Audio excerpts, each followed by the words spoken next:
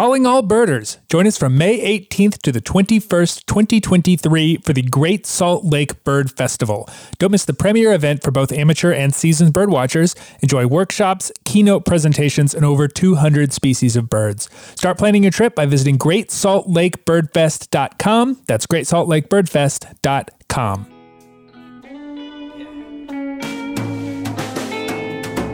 Hello and welcome to the American Birding Podcast from the American Birding Association. I am Nate Swick. If you remember way back to 2022, I mentioned that I was in Costa Rica with my family for the winter break. I meant to talk a little bit about that trip here. I have a couple of recommendations, a couple of thoughts if you're traveling down that way. I would have touched on it last week, but Bird of the Year stuff was pressing. Hello, belted kingfisher. So let's go way back to the end of December. I'm heading to Costa Rica with my non-birding but enthusiastic about nature family. And people have asked, how do you go to a place that's known for birding with a non-birding family? And I've been to Costa Rica before a couple times, so I'd seen a lot of the things I wanted to see there. And in retrospect, that's probably the best recommendation I can make. If you are traveling with non-birders, go somewhere you've been before.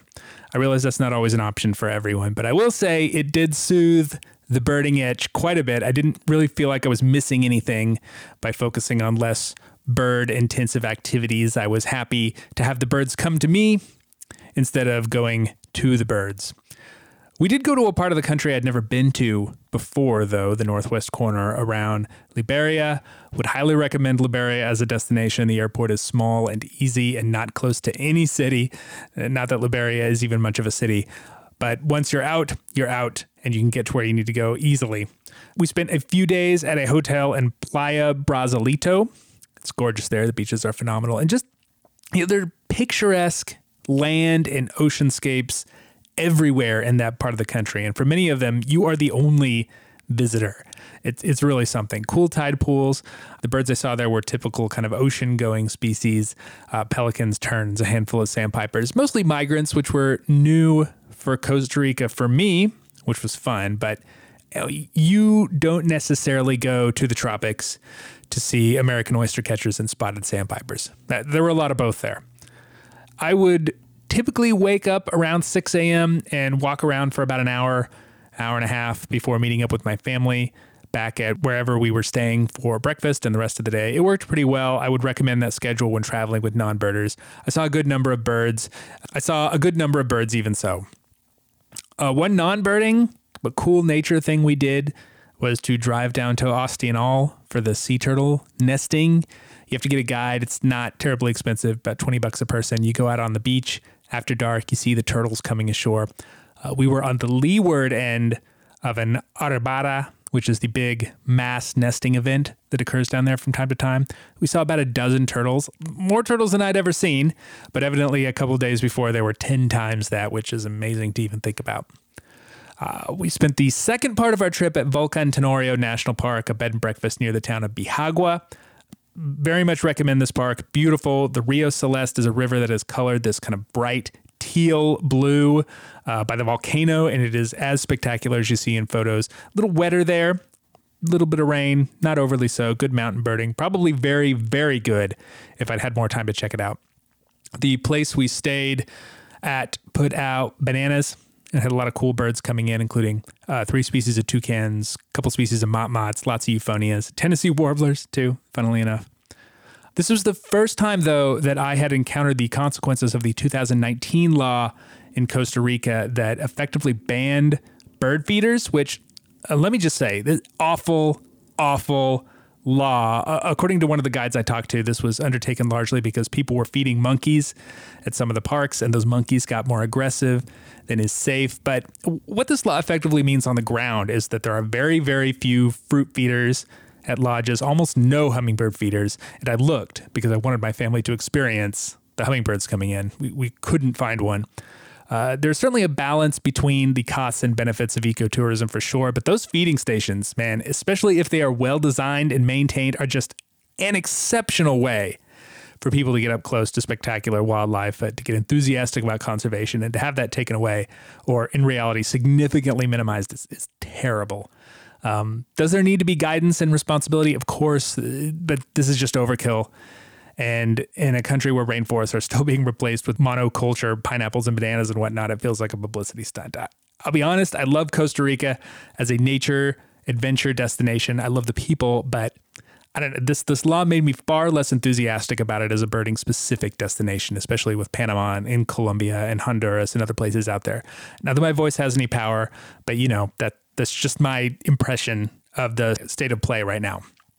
I did spend one morning at Caño Negro, which is in the north of the country and is growing as an essential stop on the Costa Rica birding circuit. I went on a boat tour with Experiencia Caño Negro in the national park itself. Tatiana Guerrero was my guide. Highly recommend the site, and the operator had 85 odd species in about 3.5 hours, including common putu, pygmy kingfisher, black-collared hawk. Saw tapir tracks, if not actual tapirs. Apparently there are jaguars in the area too. It's like a little mini Pantanal. So many birds, very easy birding, which is great for my non-birding family. Good stuff. Fun trip, all in all. Great to be in the tropics. Got a handful of lifers and a boatload of new Costa Rica birds, mostly beach birds and wintering migrants. My family had fun, so a complete success. But enough about going south. Let's go north with my friend and Minnesota birder and Victor Emmanuel guide, Eric Brunke. We talk about birding in the deep freeze and about leading bird tours. All that after this week's Rare Birds. This is your Rare Bird Focus for the first part of January 2023. The last couple months have seen at least 2 records of ivory gull in the middle of the continent. In Saskatchewan, the province's 3rd record of this ghostly Arctic wanderer was seen on the Turtle Lake Christmas bird count in mid-December. The bird was discovered by a non-birder who passed on a photo to a friend, and the rest is history. Early in January, another ivory gull, a different bird, was seen in Houghton County, Michigan in the Upper Peninsula, also the 3rd record for that state. Down to Florida, where a mountain plover in Brevard County is technically speaking the 3rd for the state, but it's been 50 years since the last one, so it feels like a first for most Florida birders. And of note in Ohio, we mentioned that state's first records of common and glaucous-winged gulls on either side of the New Year in Cuyahoga County. A slatyback gull was discovered among them this week in the same gull flocks, which might be the most diverse in the ABA area right now. Also a 3rd record for the state, funnily enough. It brings up a question I have occasionally considered.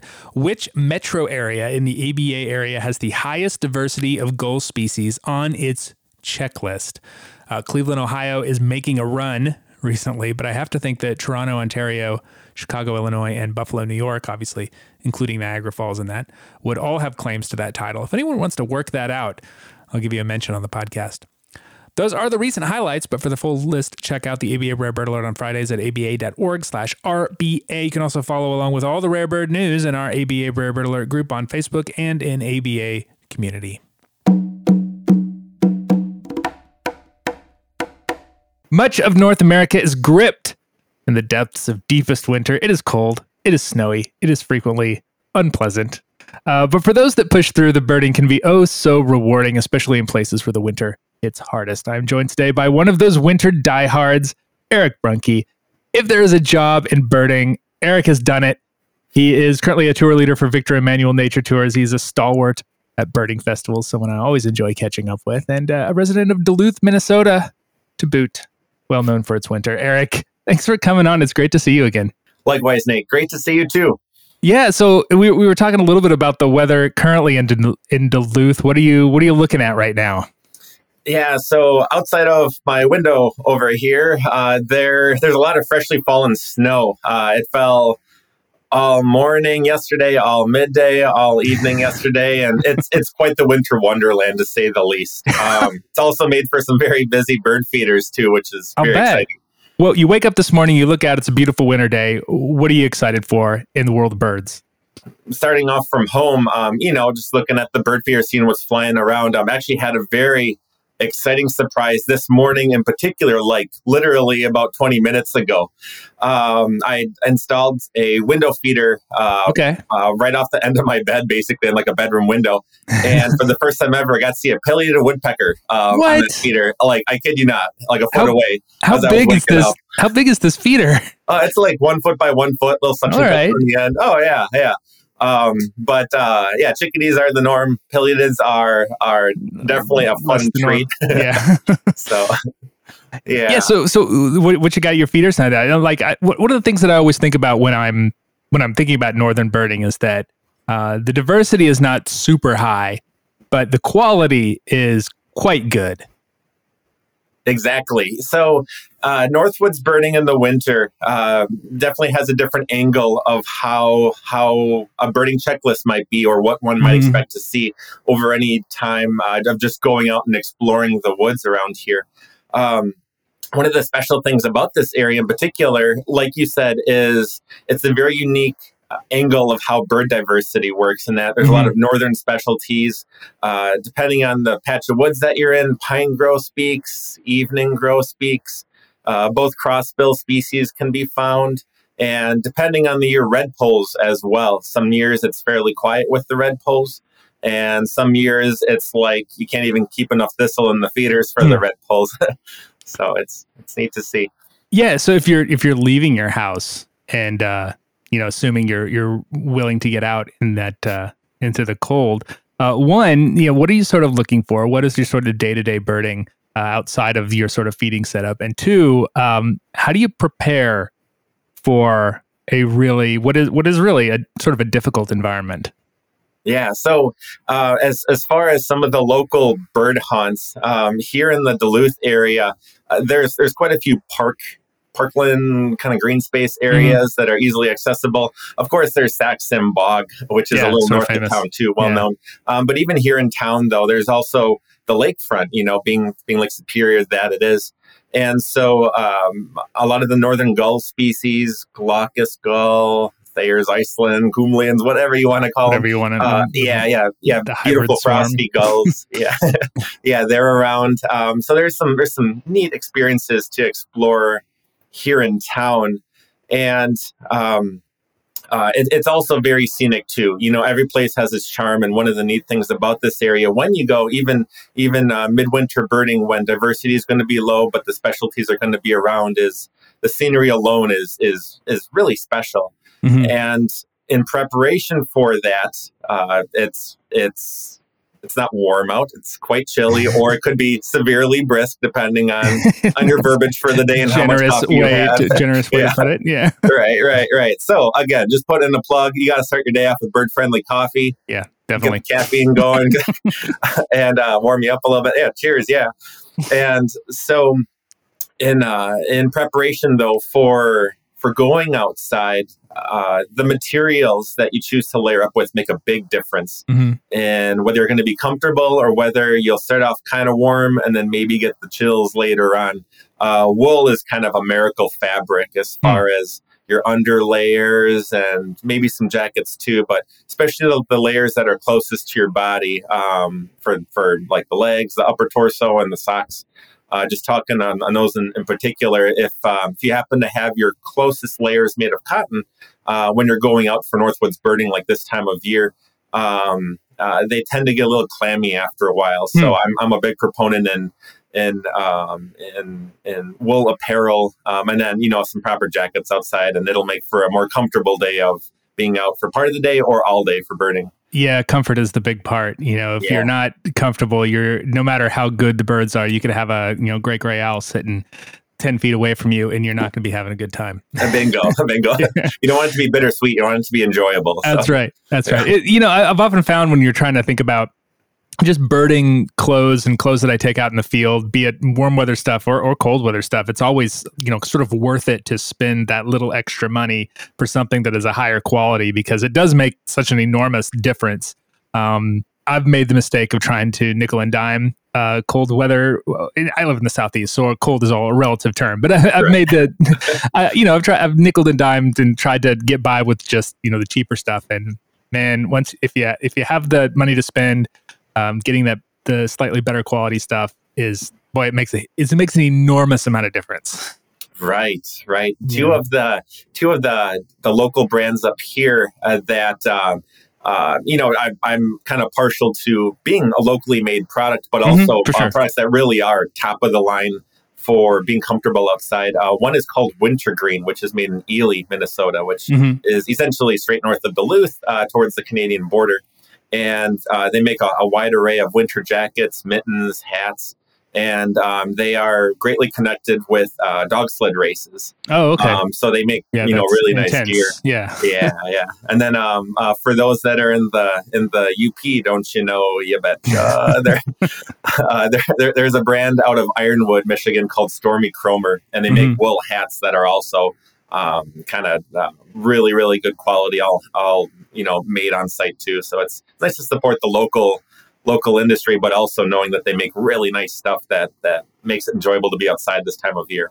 Yeah. Well, it's funny. You were talking about north, and you're Minnesota, which to most of us in North America is undoubtedly north. But I do have some Canadian friends and listeners who would undoubtedly say, you Southerner, what are you talking about? Your winters aren't bad at all. It's all relative. Yeah, I'm looking at you, Jody O'Lear in Saskatchewan. So if you've got a friend coming to visit you, coming to Duluth for birding, where do you take them? What are you looking to show them? Awesome. So within northeastern Minnesota, writing this down, planning for a future trip. There are an array of different places to enjoy, but like I said before, Sax-Zim Bog, without a doubt, is one of the classic, premier areas. Thanks to the Friends of Sax-Zim Bog, to the nonprofit, being as involved as they have been over the years. There's been hundreds of acres of land that have been permanently protected, that won't ever be, logged, built on, cleared, or what have you. There's an array of bird feeders throughout the property. And so from a birding standpoint, the Sax-Zim Bog in particular really is kind of it's a winter wonderland, but also a birding wonderland too, for accessibility. Yeah. I was just going to ask, Sax-Zim Bog on the surface, you would think it doesn't look all that different from any other patch of northern Minnesota farmland. What makes it special? It's the organization and the people there that have essentially made it into a birding destination. Oh, definitely. Yeah. And Sax-Zim Bog many years ago got its claim to fame from eruptions of owls, the great gray owls, like you mentioned, hawk owls, sometimes boreal owls too. And so it is an owling hotspot. But going on with that too, the birding is quite spectacular, during the non-winter months as well, for Connecticut warbler in the summer. I mean, just warblers galore and sparrows and so much more. And anyways, so going on with that, to make birding accessible year-round, there's even been several boardwalks throughout this permanently protected plots of land that people can explore on their own, or with a guide. And it really is just fun and accessible birding that provides a very special angle to exploring unique habitat that's found around here. Yeah. You take people up there regularly, I assume. Mm-hmm. Yeah. Yes. Yeah. And in the summer and in the winter?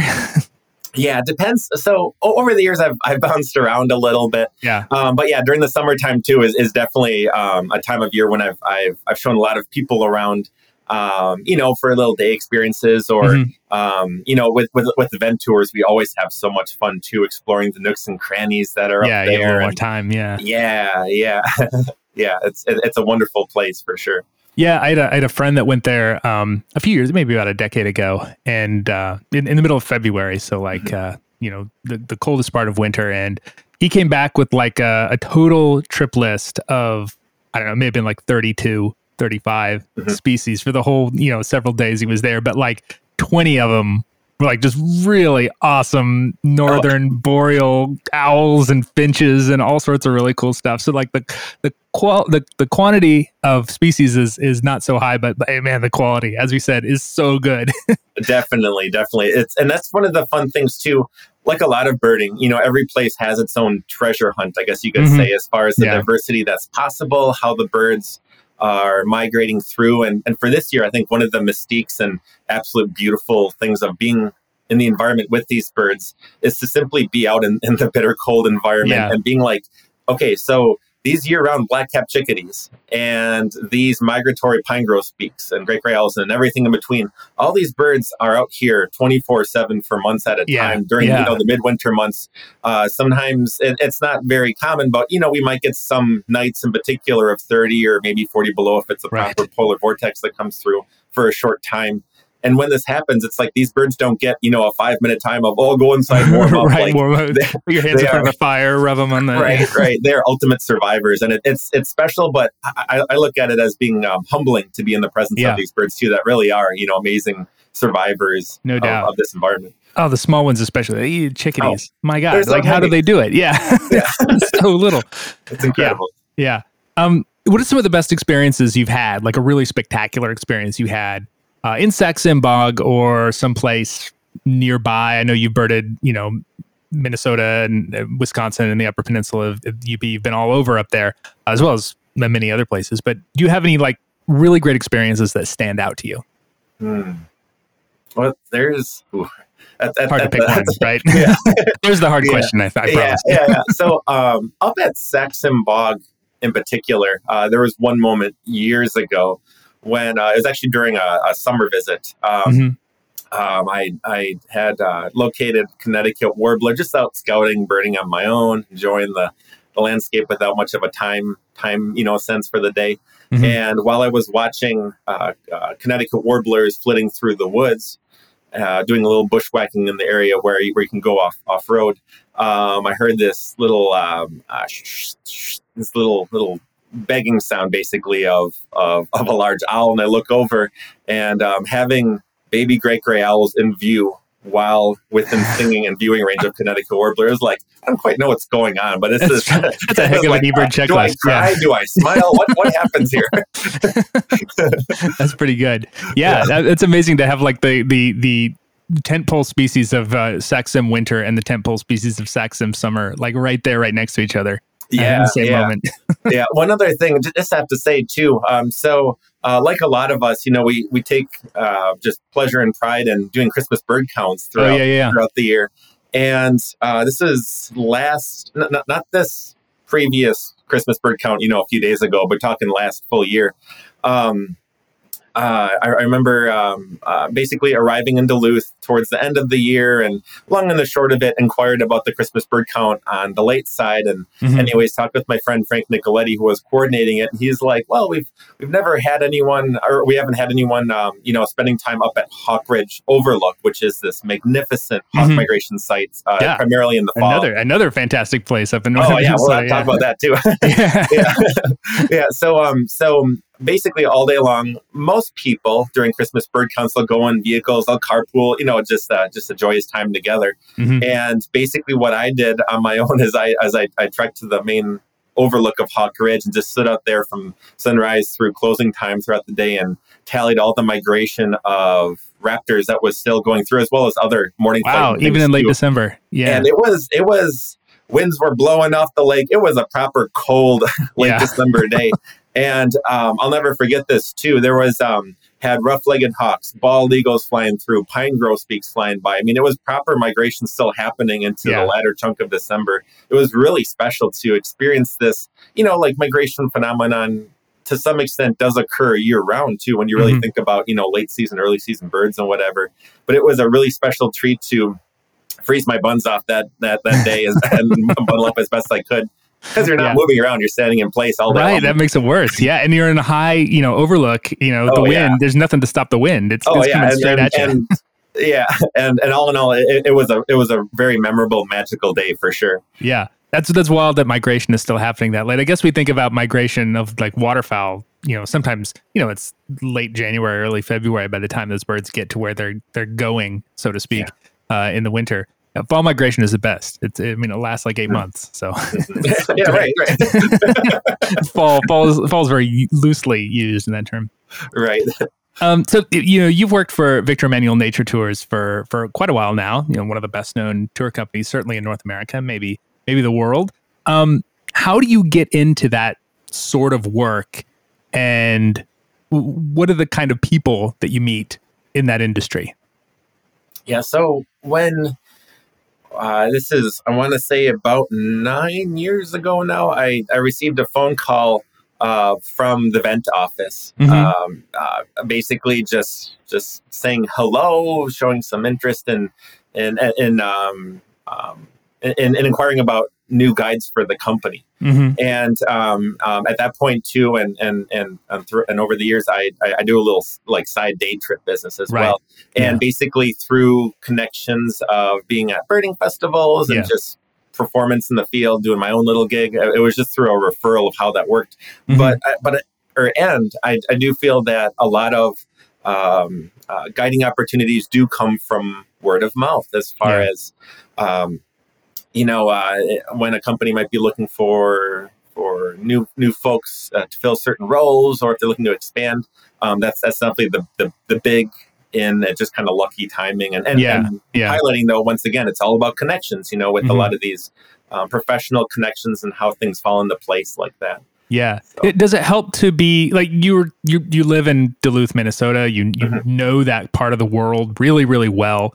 Does it help to be kind of sort of a ringer for that area? Like you could lead a tour in this area in your sleep, and then once you've kind of established that you're doing a nice job there, then you can kind of branch out into other parts of the world, other parts of the country that maybe you don't know as well, and you're kind of given the opportunity to develop those skills in those places. Right. Yeah, there's several ways of looking at how a skill set works with guiding. Whether it's locally focused on an area, like you said. For me, it just happens to be northern Minnesota, where I went to college not far from here, and a lot of my earlier years were in this area. But also going on with that too, and I know that there's a lot of listeners out there that can attest to this, is whether it's college or post-college or that relative time frame, or maybe even later in life, hopping around to different bird field jobs is invaluable. Like a lot of us, you've been in the elements of many sorts. Documenting birds by sight, by sound, being involved with different, it could be vegetation surveys that immerses you in different birds too. And I feel like from just earlier experiences, when you put yourself in employment experiences that have you out in the boonies, or being involved, or it could be things like citizen science, being involved with eBird maybe on a very regular basis and participating in that too. All of the past field experiences and birding experiences really do build to create this background that can make a tour guide well-rounded. So what do you think of the characteristics a person really needs to be an effective nature tour guide, bird tour guide? Ooh, so there's different things when doing the job in the field. There is there is some birding involved. Let's say there's some birding involved. And it's knowing. Part of the job is of course knowing the birds by sight and sound, as that is your. I guess you could say it might be your target. And that's the objective, is to show people and have people experience this magical world of how birds work, especially in that area, wherever the tour happens to be. But also, it's critically important to be a person that is apt to be a people person, and taking care of other people's needs, as far as some people might be a little, some people might have poor vision, or it might be a little hard of hearing. And there's ways to help a group of folks of all backgrounds and abilities to get on birds when it's happening in the moment. Also, with that being said, one of the things that pretty much all tour guides have gone through, or like long-going tour guides have gone through from learning experiences, is the ability to point birds out among a landscape. That takes practice. That takes a lot of reps to be good at that. It does. And sometimes it might be from a vehicle. So you might use the clock system, 12 o'clock in front, 3 o'clock and so on.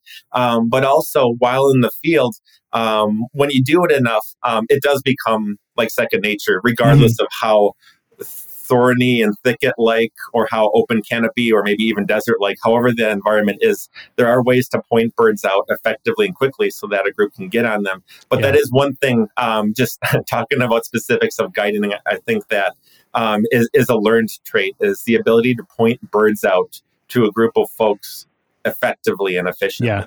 Yeah, my experience is far more limited than yours, but I've always found that, the people person thing is definitely a big part, like willingness to help people find birds and, enthusiasm for the stuff you see rather than disappointment for the stuff that you don't see. People kind of read off that. You can see a lot of really common birds and still have a fantastic experience in the field, even if you miss your so-called, target bird or the one that you're setting out to see. I always tell the people who are, trying to get started, like guiding field trips for like Audubon societies or bird clubs or stuff like that. People are always very hesitant to kind of jump into that because they feel like they have to be like a super expert birder. And like that comes, the most important thing is knowing where the bathrooms are and having fun. That's like the main part. And people figure out the rest kind of comes as you do it more often. Yeah.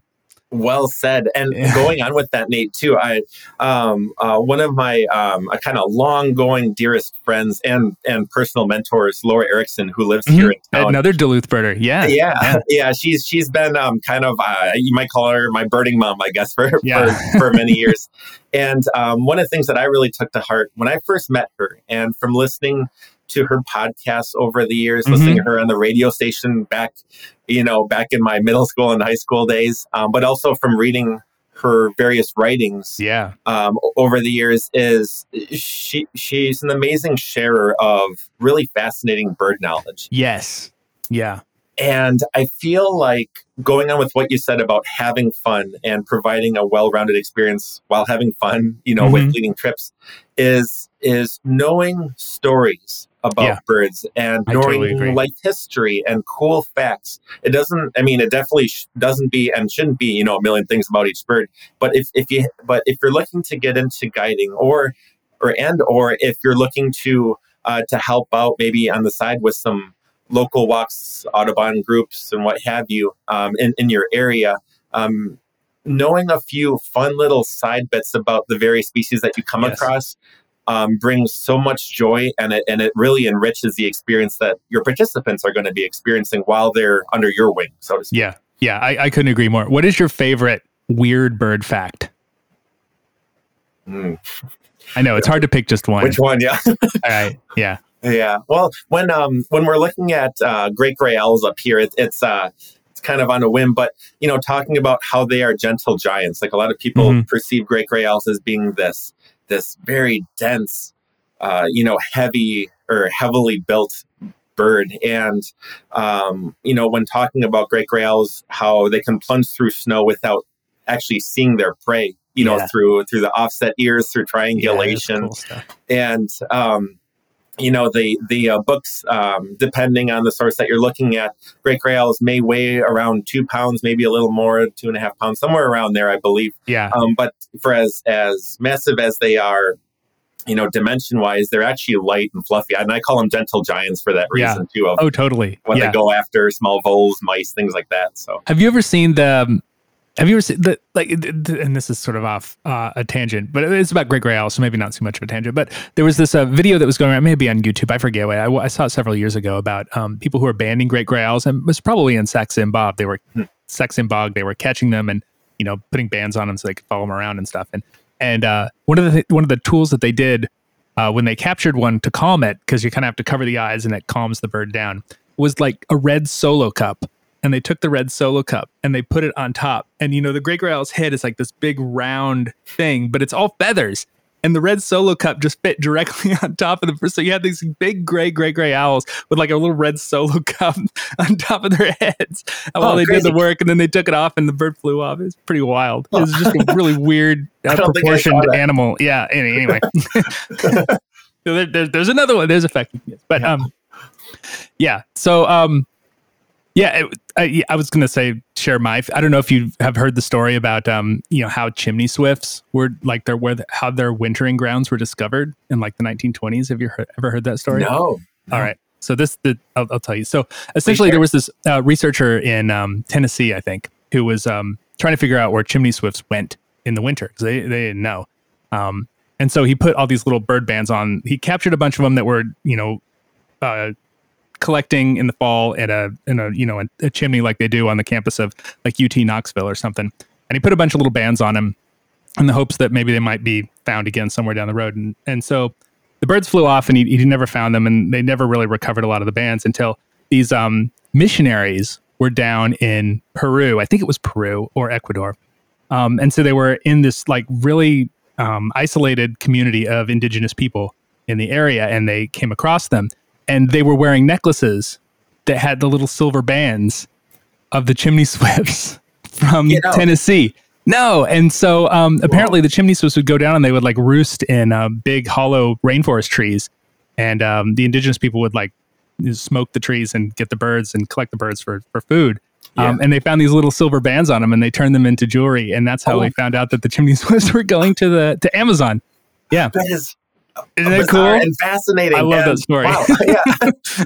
Anyway, we can tell stories about weird bird stuff all day long. That's all day long. Yeah.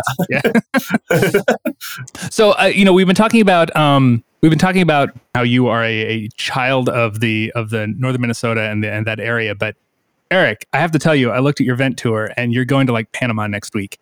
So how can you really be Minnesotan when you're decamping for the tropics? I'm just saying. Yeah. Just the hard-hitting questions. So I have to admit that one of the most challenging flights to make, first of all, is going to Panama middle of winter here. Because, to go to the airport, you got to, you still want to layer up a little bit. No doubt. It's starting cold. And then you get to Panama, it could be 80, 90 degrees, whatever. Yeah. As soon as they open the doors on that plane, you're like, oh, this is too much. I'm so, and thanks for asking too. I'm so stoked to be back. Speaking of camping, so Canopy Lodge and Canopy Camp are the two tours that I do every January through the Canopy family. Yeah, that many of us are familiar with. Beautiful organization that has just extraordinary guides. Their love and passion for conservation is top tier too. And anyways, so in preparation for those tours over the years, I download Merlin, to study both the visual and the audio sense of what the different birds look like and sound like. But also one thing that I did years ago, back when Victor said, Eric, we're looking to maybe send you to some of your dream places like Panama and now Brazil too, like places like that.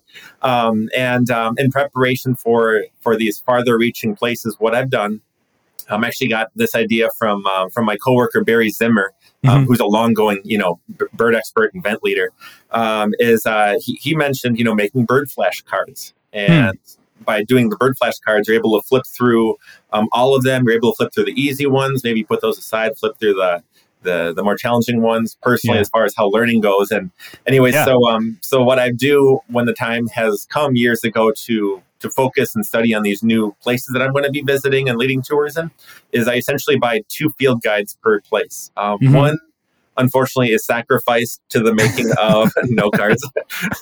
And it takes a little while to make, but this is actually a good practice too for anyone who is, maybe learning the birds of your area by a much smaller field guide, maybe a local field guide, and basically snip out the birds that are possible, likely, unlikely, even rare, but make a full spectrum stack of flashcards, bird picture on one, name of the bird on the other. And you can also write notes on, key things about that species, as far as the plumage goes and things like that. And that's one of the biggest things that I found helped over the years was after making these, making of note cards it's kind of like teaching, like some people say one of the best ways to teach is, or like one of the best ways to learn is to teach. Yeah. And similar thing goes through when you make note cards. Anyway, so that's what I've been doing in preparation for these. That's nice. That reminds me of the way I learned like the Krebs cycle in college chemistry. I still didn't really learn it, but the practice is the same. That's a really good. Wait, I was going to say, how long does it take you to feel comfortable in those sort of new places? Like it's one thing to go down there and bird on your own. It's another thing to go down there and be responsible for another person's good experience in those places. Like you sort of feel like you need to have a base knowledge of the birds that you're going to encounter. How long does it take you to feel comfortable in those places? Usually the note cards, when the time came years ago knowing that I was going to be leading Panama tours, I started about a year in advance. Yeah. As far as just making note cards, having ample time to study. And as the years go on, like all of us, as far as how proficient we are with identifying birds, with confidence, knowing just the whole flow of birding. It's more of review time before the tour versus long-term studying. But I would definitely say that with Brazil too in particular, it's a whole different ballgame that I've never been to no doubt. up until last year. About a proper year in advance is usually what I kind of gauge myself. And then before each tour too, because I haven't been to these places before when the formal tour is happening, Victor flies his guides down to do some scouting beforehand. So we know not just the birds, like from a personal experience, but also it's some very invaluable time to learn, the trails, the plants, the flowers, butterflies, the full spectrum and important gamut of nature there, birding or birds and beyond. It's always important to experience those places beforehand too. So no doubt. That kind of follows months and months and months of studying note cards. So it must be very satisfying to finally get down there and put all that study into practice, I should say. Definitely. It's something to take pride in for sure. Yeah, no doubt. Yeah, Eric Brunke is with Victor Emmanuel Nature Tours and so many other things. You can probably find him at every bird festival in North America. So please go and say hello to him. Talk about northern birding, talk about Panama or Brazil or wherever he's been. Eric, it's so nice to see you again. I can't wait to run into you again, probably a biggest week. And then we'll pick this up again there. Looking forward to it, Nate. And so nice to see you too.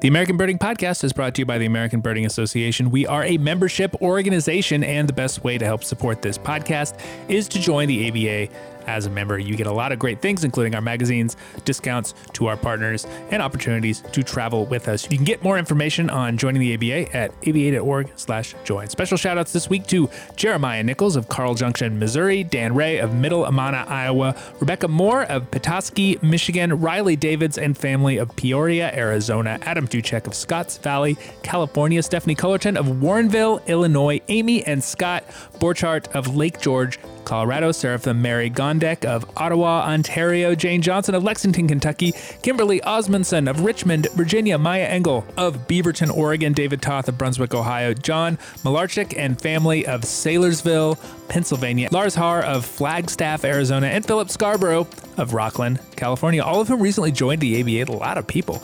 All of you recently joined the ABA and noted the podcast as the reason for doing so. Thank you so much for your support and welcome to the ABA. Executive Director of the ABA and Executive Producer of the podcast is Nikki Belmonte, who has made quick trips to Sax-Zim Bog 5 times and is looking forward to one more, her 6 Sax-Zim Bog Jogs.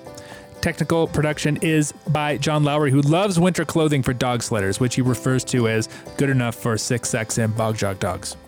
Additional help with social media comes from George Munoz, who is a dog trainer himself. Finds that dog sled braids are great fun for playing fetch, where he will stick 6 Sax-Zim Bog Jog dogs. You can find us online at aba.org and on social media most everywhere as American Birding Association, but on Twitter we are at ABA. I, however, do not have a dog sled dog. I have a small breed.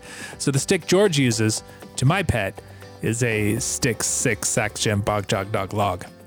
Questions, comments, come to podcast at aba.org. I'm Nate Swick. Thanks for listening. Stay healthy. See you next week.